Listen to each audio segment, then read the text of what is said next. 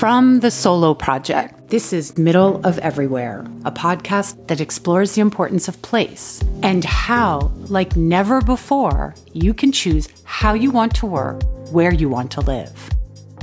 I think people will be able to choose where they live, where they locate themselves online, where they locate their businesses, and we'll just see a lot of differentiation and competition going on there. Like, you can now move to Ecuador and invest 3 Bitcoin and get citizenship. Maya Middlemiss is a storyteller from the future, obsessed with the future of everything, but mostly about personal autonomy and choice. An author, journalist, and consultant, she and her family left London, England to move to Valencia, Spain over a decade ago. Middlemiss is an expert in remote work and workers, work-life balance, cryptocurrency, and technology. She has published numerous books about remote work and founded the website Healthy Happy Homeworking to help new soloists and aid established soloists to better navigate remote life. Middlemiss is a sought-after consultant, not just for soloists, but for companies attempting to create the optimal conditions for remote workers as well as for hybrid offices. In other words, she's busy and getting busier. She has also set up an e-residency in Estonia and has extolled its virtues as an example of a country that has fully embraced digital life and its efficiencies, a country that has invited people from around the world to take advantage of what it has to offer. We recently spoke to Middlemiss about living in Spain while working for clients everywhere, what Spain gets wrong about remote work and what it can learn from its neighbor Portugal, about the psychological barriers to remote work that everyone needs to overcome, the very real FOMO of remote workers in a hybrid office, and how the ripple effects of the rise of the soloist will impact, well, everything. Tell me a bit about your journey and a remote work champion, amongst other things. You are you're all over the place, really. You have a lot of interests. Yeah. But going from England, now you're in southeastern Spain. What was that journey like?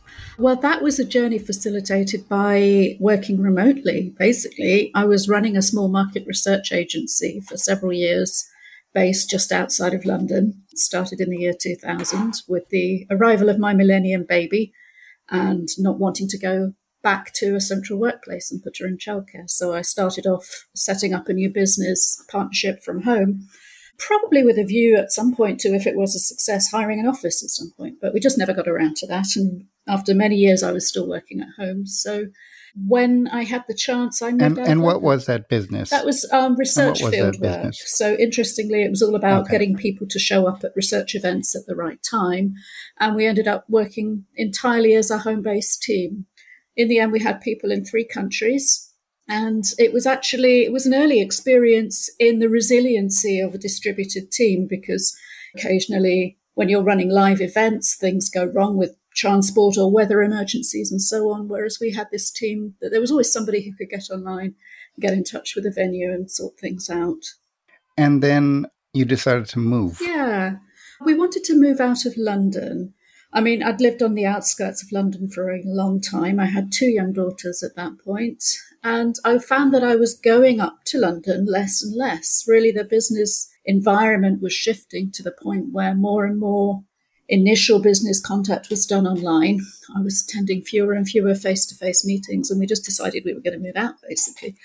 We looked at moving out sort of into the home counties. We looked at moving out to Wales, moving up north to my husband's family. In the end, I think the weather had a lot to do with it. We ended up moving to Spain instead. It was really nothing in it, in the sense that if we'd been in Northumbria, we'd probably have been the same distance in time from an emergency meeting in central London as we were on the Spanish coast. And at that time, flights were really cheap, considerably cheaper than they were a couple of years ago. I don't know what the new normal is going to be on that yet, because there's still so few of them. But having said that, other aspects have got easier since that time as well. The technology is obviously so much better. And that move was when? That was at the very end of 2008. I don't recommend moving from one side of Europe to the other in the middle of winter if anyone's planning on doing it, but it was just how it worked out. It was also at the very height of the financial crisis as well. So lots of things could have been better about the pound and euro ratio and things like that. But we figured out that if this is our trial year or 6 months initially, we rented both ends. We thought we'll give it a go and just follow through on our plans. And that was over a decade ago, and we're still here. So I guess it worked out. Now, you've done a lot of writing about many things, but about remote work and about home-life balance. And when did that start? Did that start before you left England, or did that start when you got to Spain? It was really, once I got to Spain, I was still running the agency, but I started to focus more on my writing.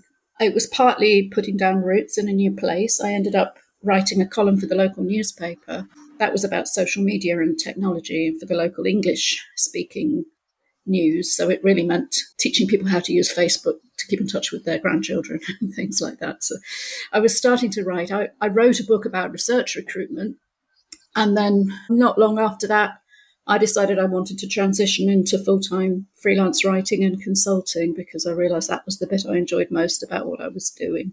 And did you start writing about remote work because you saw people struggling with it, or because you just figured, I think I may have figured parts of this out? People weren't really struggling with it. When I started freelancing full-time in 2017, it was still, the momentum was gaining, definitely, but it was still a fairly niche thing that people mainly did because they wanted to, sometimes because they really wanted to and fought very hard to lobby for permission to do so from their employers. I started working with a client, an agency called Virtual Not Distant in London, and they do training and consulting with remote teams. Back in those days, it was about teams that were planning a transition or a trial of remote work as a change management process. So I was doing workshops with them and also lots of content creation. I still podcast with them regularly. It's a really nice little organization, even though obviously the context of the work has changed radically. And I suppose it was one of those things that I was trying to figure out where my experience and knowledge could best add value as a freelancer. And it was around then it started to dawn on me that actually knowing how to build and run a remote team was a subject in its own right. Up to then, it had just been the context of what I was figuring out in order to do another kind of business. But at that time, people were asking me, and I realized I could help them with things that I'd figured out along the way and help them shortcut that learning curve and get things right. Last time we spoke, you talked about how working from home used to be a privilege. Yes. And it's not anymore. So, I mean, we talk about this whole pandemic as accelerating trends. I mean, this is something that was happening already. Yes. It really was. It was a transformational time, yes, for so many things. I mean, I was coming up, at the end of 2019, I was coming up to my 20-year anniversary of working from home. And I was planning to celebrate that with a new book about how to do it and what was brilliant about it and why people should strive for this lifestyle and fight for it. Obviously, the trend of adoption was going in the right direction. There were lots of organizations increasingly open to people working from home, working remotely from wherever. The technology for it was converging as well, because just simply having the bandwidth for us to be recording in different countries, like we're doing now, to have meetings with clients and so on, and the fact that technology for that was largely distributed in the cloud rather than residing in central servers for most things, if not communication is catching that up now. So the time was, we did have to have this pandemic. I think we timed it really well. I dread to think even a couple of years earlier, the situation could have been very different. So I was all poised with the new book plan for healthy, happy home working and bringing that to the world, my 20 years of expertise, because I had nothing else to learn about working from home. And then, of course, the world changed overnight. And suddenly everybody was working from home, often in terribly unhelpful, unplanned circumstances. All the work I'd done with Virtual Not Distant, with teams helping them actually plan and pilot and evaluate working from home on a trial basis, that was all out the window, and everybody was just told to grab a laptop, go home and get online, we'll figure it out later. And so it was really paradoxical and weird, because suddenly everybody was having a taste of working from home, something I'd been championing and advocating for years. But for a lot of them, it was a terrible experience because they really didn't have the support they needed. They didn't have the space to do it in. They didn't have managers who knew what they were doing. They didn't have workflows that were designed around not being in the same place with their colleagues. So it's been a fascinating time, put it that way. I think I saw that they are starting certain companies are starting to hire someone as sort of the remote operations manager in a role that is separate from the general operations people. It's something that's definitely we're starting to see emerging in corporations now, the idea of a head of remote as a really senior C-suite kind of position. I think it's interesting because I've looked at a few of these, mainly they're just in the form of advertisements at the moment for that person. And it seems to me that as a definition of a role, it's still bedding down whether that person's going to be more operationally involved or more on the policy side and internal advocacy. But I think that just reflects that this is really a moving target. I think it's a great direction of travel that places are starting to recognize we need somebody at the top who gets this stuff and is going to speak up for it and is going to make it work for us. So a lot of people have profited from the situation we're in. Big tech gets, we talk about their share increase, but I can imagine that something like your happy, healthy home working is actually doing well or better maybe than you would have thought it would have done a few years ago. Yes, we have a nice little community coming together. I've written 2 books. There's also a training course to help people find the right remote job for people who are maybe seeking to carry on working from home, but their current employer wants them back in the office and so on. So what I'm trying to do is listen to the community and create resources that they're asking for. I'm doing some individual coaching as well with people. And most of the people I'm coaching are people who are job seeking or seeking to redefine their role because they've something about working from home has clearly stuck with them. They want to keep that, but they don't want to do it in exactly the same way they have for the last 18 months. We'll be right back.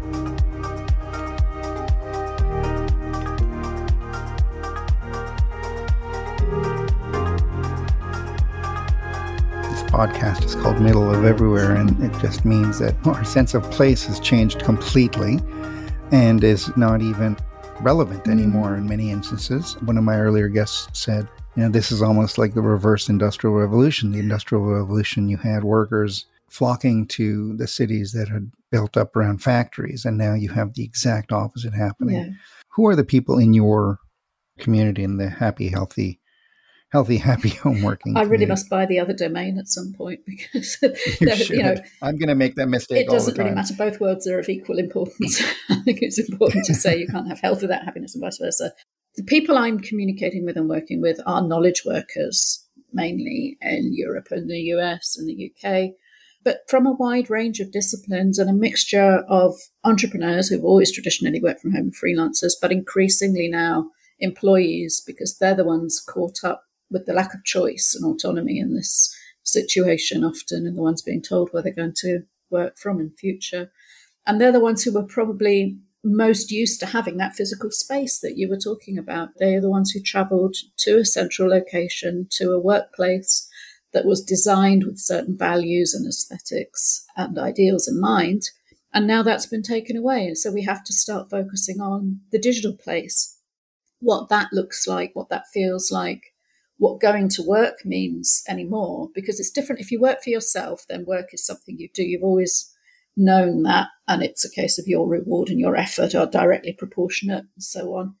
But if you work for someone else, often the hard boundary of going to a workplace has had a lot of significance attached to it. And when you take that away, it's much harder for people to know kind of what they're doing and where. So I think this is going to be an interesting area for the technology.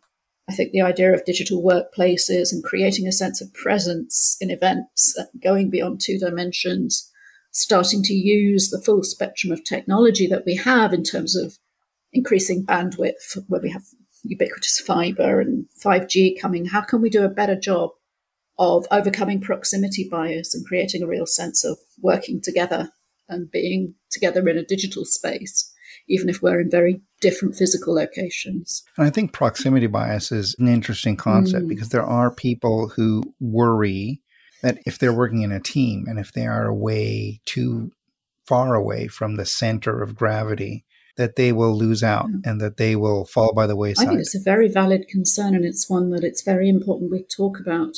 An awful lot of workplaces are talking about we're going to be hybrid. We're going to have a hybrid workforce. Often they're not really defining what they mean by that, and it can mean a number of different things.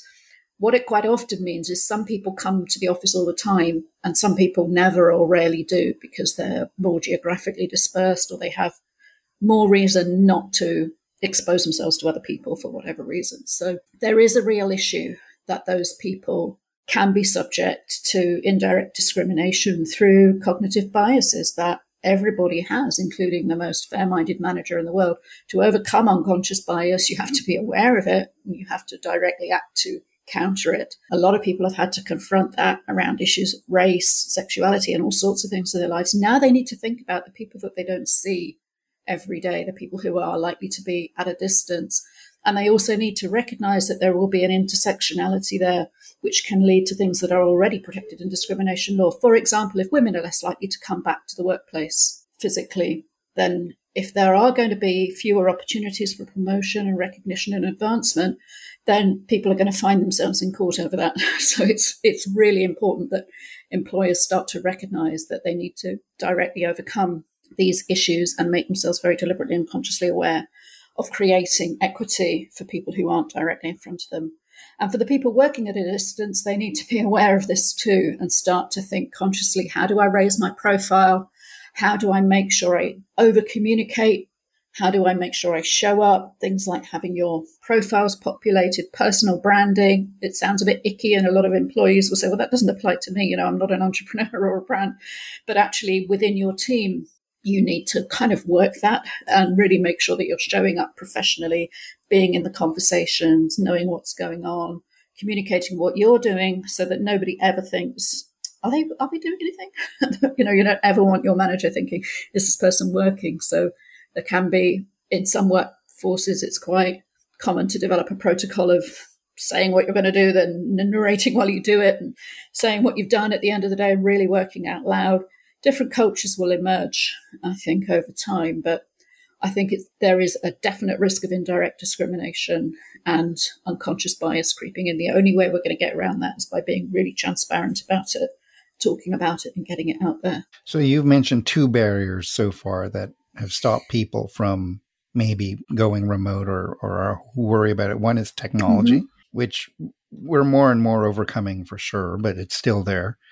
Two is the operational side of it. And I guess the third, and you've written about that extensively too, is about your own boundaries when you are a remote worker. It's a tricky one, the whole issue with boundaries, because if we take away the biggest physical boundary, that's basically what happens when you move work into the place you live.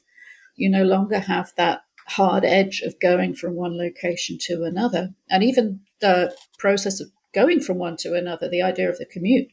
A lot of people, that's the first thing they're happy to ditch, is waiting for that train first thing in the morning. But that commute can provide lots of benefits, including a kind of psychological barrier and a break and decompression time, as well as exercise. You need to replace that if you're suddenly, that was where most of your physical activity came from. So boundaries can be really challenging. And it's not just about the physical space, even if you're lucky enough to have a dedicated workspace in your home, which is the ideal, obviously, but certainly not something that everybody had in 2020 when they had to start doing it. There are other issues of boundaries, like the technology you use. If you're using a personal laptop or you have email on your phone or company messaging and so on, how do you make sure that you manage that? How do you keep space back in your head, in your life, so that you can end up clearing that down at the end of the day? It might be a case of logging out of your work messaging or your work email, for example, if you're going to use that same mobile device for the rest of your family time in the evening.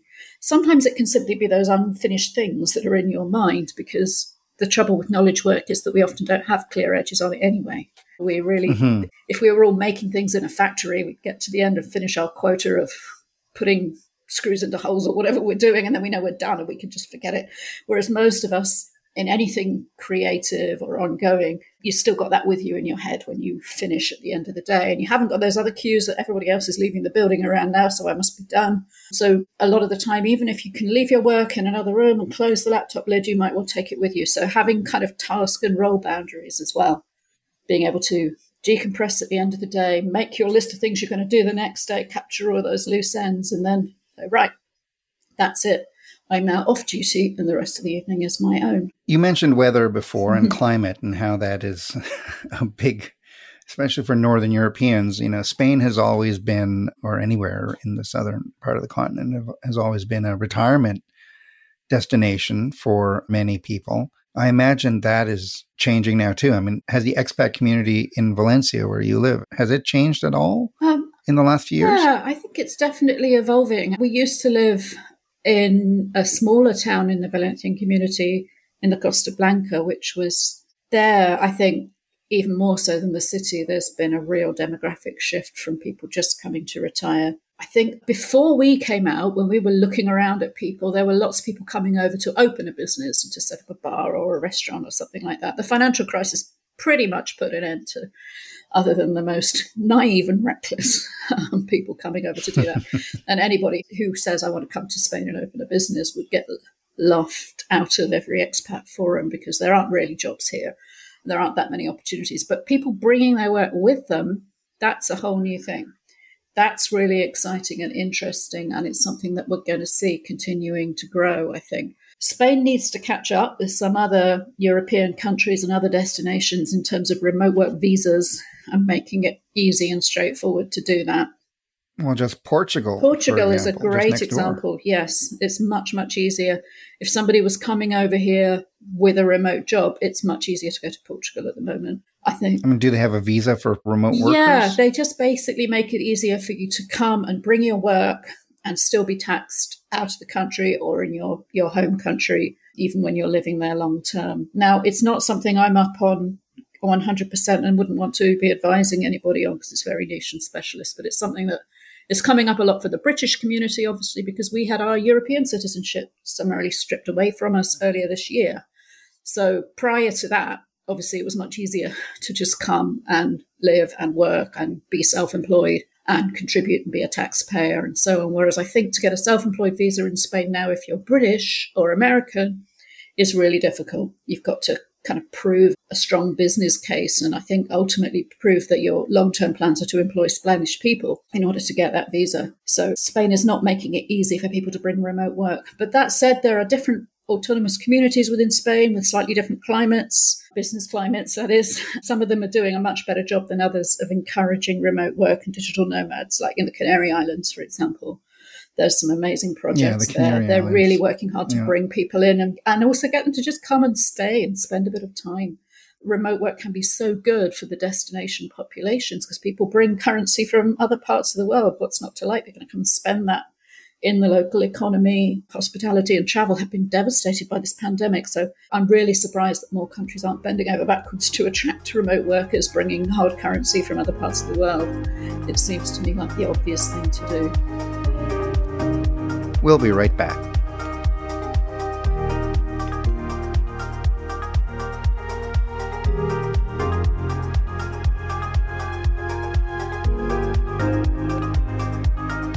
So that segues nicely into your Estonian e-residency, which you've written about quite a bit on Medium. We'll have links to all of Maya's writing on the website. Describe the Estonian program to people who don't know about it and the benefits of it, what you get out of it, and what Estonia gets out of it. Estonia, well, it's a tiny little country in the north of Europe, which I would definitely have had trouble pointing out on a map a few years ago.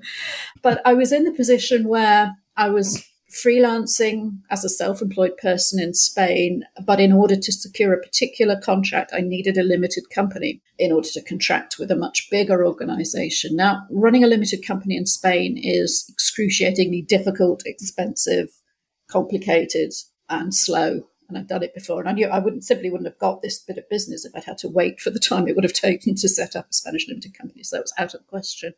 And I was thought about setting up a UK company because I'm still a British citizen. But then we had this looming political thing on the horizon that didn't seem wise.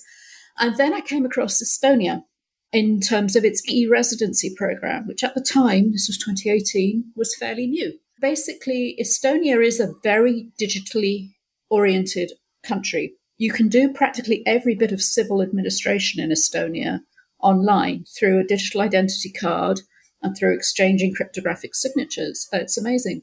I think somebody told me you have to show up in Estonia to get married and to get buried. Everything else you can do digitally. Whether you're getting a pension or selling a car or anything else, you can do it through digital IDs. You have to show up to actually say I do and to be put in the ground at the end of it all. But everything else is digital. So they have really punched above their weight as a tiny country. They've decided to capitalize on this as their thing, and they've invested in it. There's an amazing startup culture. They're very, very tech first, and everything is done through this central database. And I was writing a lot about blockchain technology and things at the time, and so it was closely related to that. I'd come across Estonia from that point of view because it's very similar to blockchain, the kind of digital identity and cryptographic signatures. So then I came across their e-residency scheme, through which anybody in the world can become an e-citizen of Estonia and set up a business in Estonia very, very quickly and easily. So that's what I did, basically. It took a few weeks to apply for the digital identity card, which is the thing that gives me access to that citizenship. You have to apply to the Estonian Immigration and Border Police. You have to have a reason for doing so, but I think being broadly in support of e-residency as a thing is still regarded as enough as a reason. And once you've got that, you can set up a business. It took me about 24 hours to create the business, which I still use as a sole trader. Legal entity. A legal entity, which isn't me. It means a contract is between that business and my client. And I can keep my affairs in Spain then very straightforward and consult to that business in Estonia because my clients are all over the world. Spain's not seeing my business as having a corporate presence here. Estonia is totally brilliantly geared up for dealing with different languages, different currencies. There are turnkey business services you can subscribe to that do all of that for a fraction of what it would cost in Spain. They provide me with this portal where I can raise invoices in dozens of different countries. I can just add a new currency at a click of a button. It's really incredibly straightforward and lovely, helpful people who all speak impeccable English. And it's just really, really easy. And I can do everything online, including the banking and everything else. Are there any other places doing this? Not in quite the same way, I think. There are definitely countries looking at it. I've heard Malta talking about it. I don't think there's any other country that has every aspect of life digitized in quite the same way as a starting point as Estonia does. So I think they'd be starting from a different place. There are some aspects of it that are almost seem clunky and old-fashioned because they've had it for so long. Like there's no really good mobile app for digital identity and things. Everything's done with this USB card holder and things like that. So I think if other countries were doing it, they'd kind of leapfrog, in the same way that we've seen technology explode around the world so unevenly. So I think it's something that's coming. And I think it's just something we're going to see really exploding over the next few years. There's different models of doing this, and they won't all look like Estonia exactly. There'll be so many different ways people approach kind of leveraging citizenship and governance as a service. I think people will be able to choose where they live, where they locate themselves online, where they locate their businesses, and we'll just see a lot of differentiation and competition going on there. Like you can now move to Ecuador and invest 3 Bitcoin and get citizenship. You can move to various Caribbean islands and invest US dollars in property and so on and get citizenship. Where you can get the golden visa in Europe, I think it's €500,000 you need to spend on property or something. Then you can basically do anything you like in Europe. You can work or travel or whatever. Unlike those of us on residence permits who are quite constrained. I can't move out of Spain for more than a year or something, or I'll lose my right to live here and so on. So there's so many different models we're going to see as people realize the benefits of completely disconnecting the place you live from the place you work, the place you locate your business. Those could all be different places. And we're going to see different models happening. Barbados were very quick to do a remote work visa. And I think that's quite expensive. You have to buy the visa, but then once you've got that, you can live anywhere on the island. And obviously, you're probably bringing an income from outside the island. Portugal, as we've discussed, is leading the way in Europe. Croatia, too, I believe. So none of these have gone down the actual e-citizenship in quite the same way as Estonia. But I really wouldn't be surprised if similar things would start to emerge. And it won't be long. Well, I've been speaking to a lot of people, especially in the United States, cities, second-tier, third-tier cities, regions that are offering incentives to remote workers to move there. Why not? Which is another way of doing things. And they also help out in infrastructure and in terms of that ecosystem and welcoming you in and getting you set up. It's happening in Europe too. It's happening in the UK. I think often for cities to compete and attract people to go and live there, in the past, they always had to offer them jobs, reasons to come there where you could earn a living. And often that meant that they had to offer planning incentives to big companies to open headquarters there or branches and so on.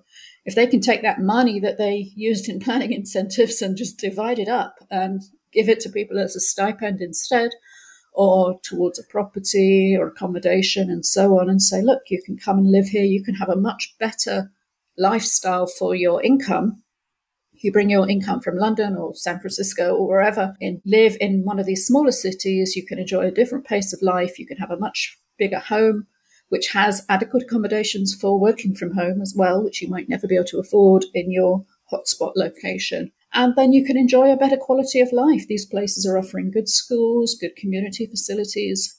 They're offering real communities where people can put down roots and see their kids grow up, take part in outdoor hobbies and sports and lifestyles, and actually be part of that community as well. It's not all about working from home. It might be about co-workings or working from a local coffee shop and so on. Because again, these cities, it doesn't matter whether they're big global cities or second, third tier cities, they've all had their retail and hospitality devastated by this thing. So these are, if they can bring people in who've got money, who are going to come and live there and actually be part of that community, not hurry down the high street to get to the metro station, to get to a central location, but actually walk down that high street slowly and maybe get a coffee, maybe use the local schools and sports centre and so on. All of that has a real potential to change the way we live. And we're seeing it in Europe as well, that for a long time there's been a massive rural depopulation. In Spain, there are whole villages where there's nobody under 70 and people don't know what to do with that. And they've been offering things like giving away houses for €1 or something, provided you invest in doing up the property and so on. Whereas now I think people are starting to think, well, what if we just put in really good broadband?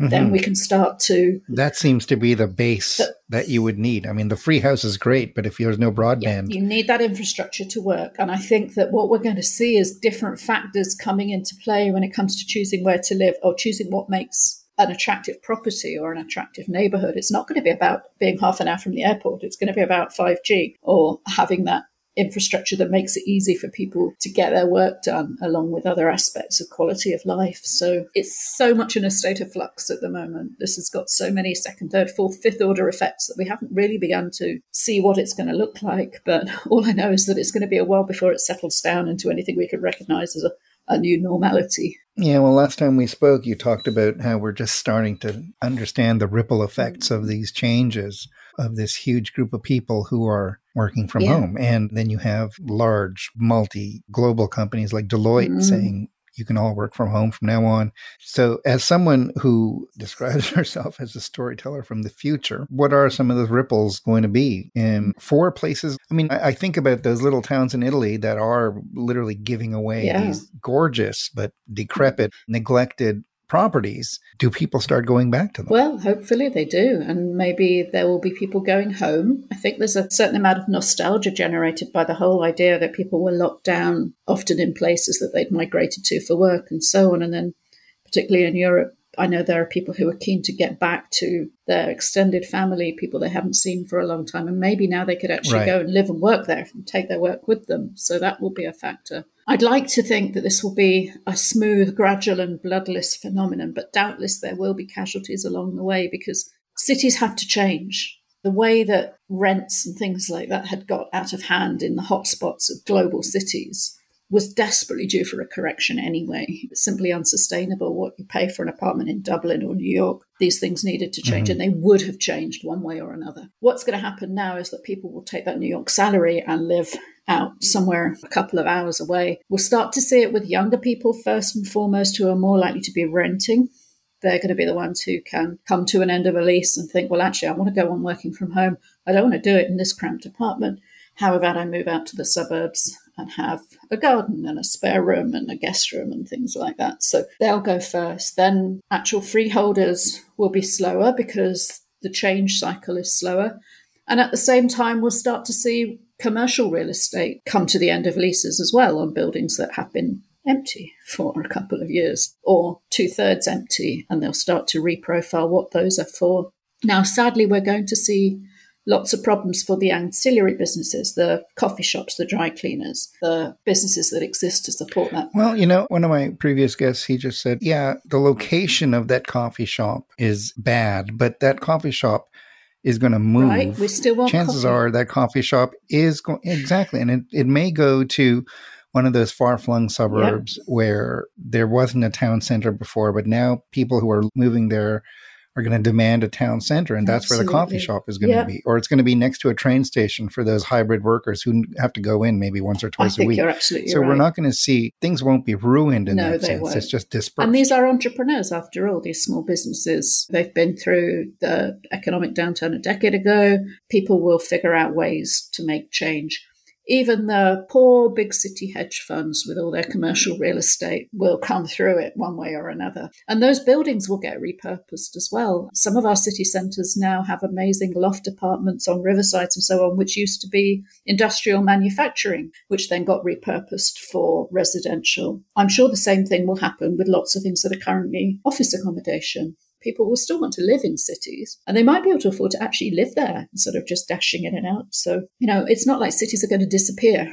They'll simply just even out a little bit more over time, and we'll have maybe not smaller cities, but slightly less sort of divided and condensed city centres, more people in the suburbs, more fluidity between them, more mobility, more micro-mobility, more public transport. I think there are so many different technological factors converging here. But for organisations, certainly, they're going to want the resilience of a distributed workforce that's either remote or remote ready or fully hybrid, because we know this thing isn't going away. Every day brings us more depressing news about variants and people talking about the next pandemic. We're also seeing all these dreadful global climate emergency events, which are going to affect the way we travel, the way we live. Will some areas of the planet become completely uninhabitable before long? So I think from an organisational point of view, distributed teams are the future as well. Simply maybe being a bit more mobile. We're all digital nomads We now. are. And we're all digital nomads We now. need to kind of recognise that we probably were before anyway. We just happened to all go and be digital nomads sitting next to each other in cubicles for some reason. We still did all our work online, or 99% of it. We sometimes had meetings with other people, but I know lots of knowledge workers who basically could have been remote for a decade. They simply weren't by force of habit. I think that's what a lot of people are realizing, that when this happened and they were forced into it, they realized, well, actually, I can do it. And so can everyone else. Some bits we might still want to go and meet up with other people. We might want to have certain kinds of communication or collaboration face-to-face. Other things we might want to repurpose as just audio conversations. We might enjoy the synergy of a big public trade event one day. At the moment, the thought of thousands of people cramming into a conference centre or something might fill us with horror, but there are people who desperately miss that. Those events have been replicated as online events and often not been very satisfactory. But as the technology for that improves, even if we go back to the face-to-face events, I'm sure there will always be a digital element because it means so many more people can be involved in different ways. And we're not going to give that up or pretend it didn't happen. So the world is definitely changed forever. Maya Middlemiss is the most international woman of mystery I've spoken to in a long while, if ever. And yet her business is really about finding a work-life balance when working from home. For more information about Middlemiss and healthy, happy homeworking, visit healthyhappyhomeworking.com. Middle of Everywhere is a production of the Solo Project LLC. This episode was produced by Patrick Mitchell. My name is Arjun Bassett. For more information about us, visit thesoloproject.com and follow us on social media at thesoloproj.